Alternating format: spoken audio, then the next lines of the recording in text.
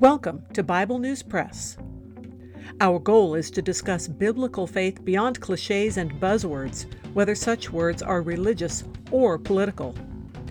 Sometimes we sit around the table and fellowship. Sometimes we do a little time travel.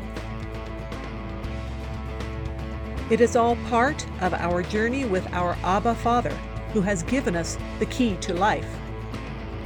We do it with Jesus, and we do it together. Welcome.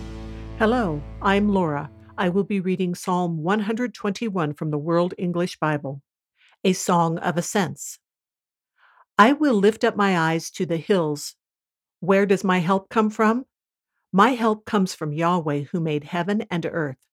He will not allow your foot to be moved. He who keeps you will not slumber. Behold, he who keeps Israel will neither slumber nor sleep. Yahweh is your keeper. Yahweh is your shade on your right hand. The sun will not harm you by day, nor the moon by night.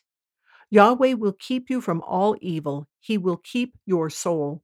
Yahweh will keep your going out and your coming in from this time forward and forevermore. That is the Bible News Press segment for today, but not the end of our journey.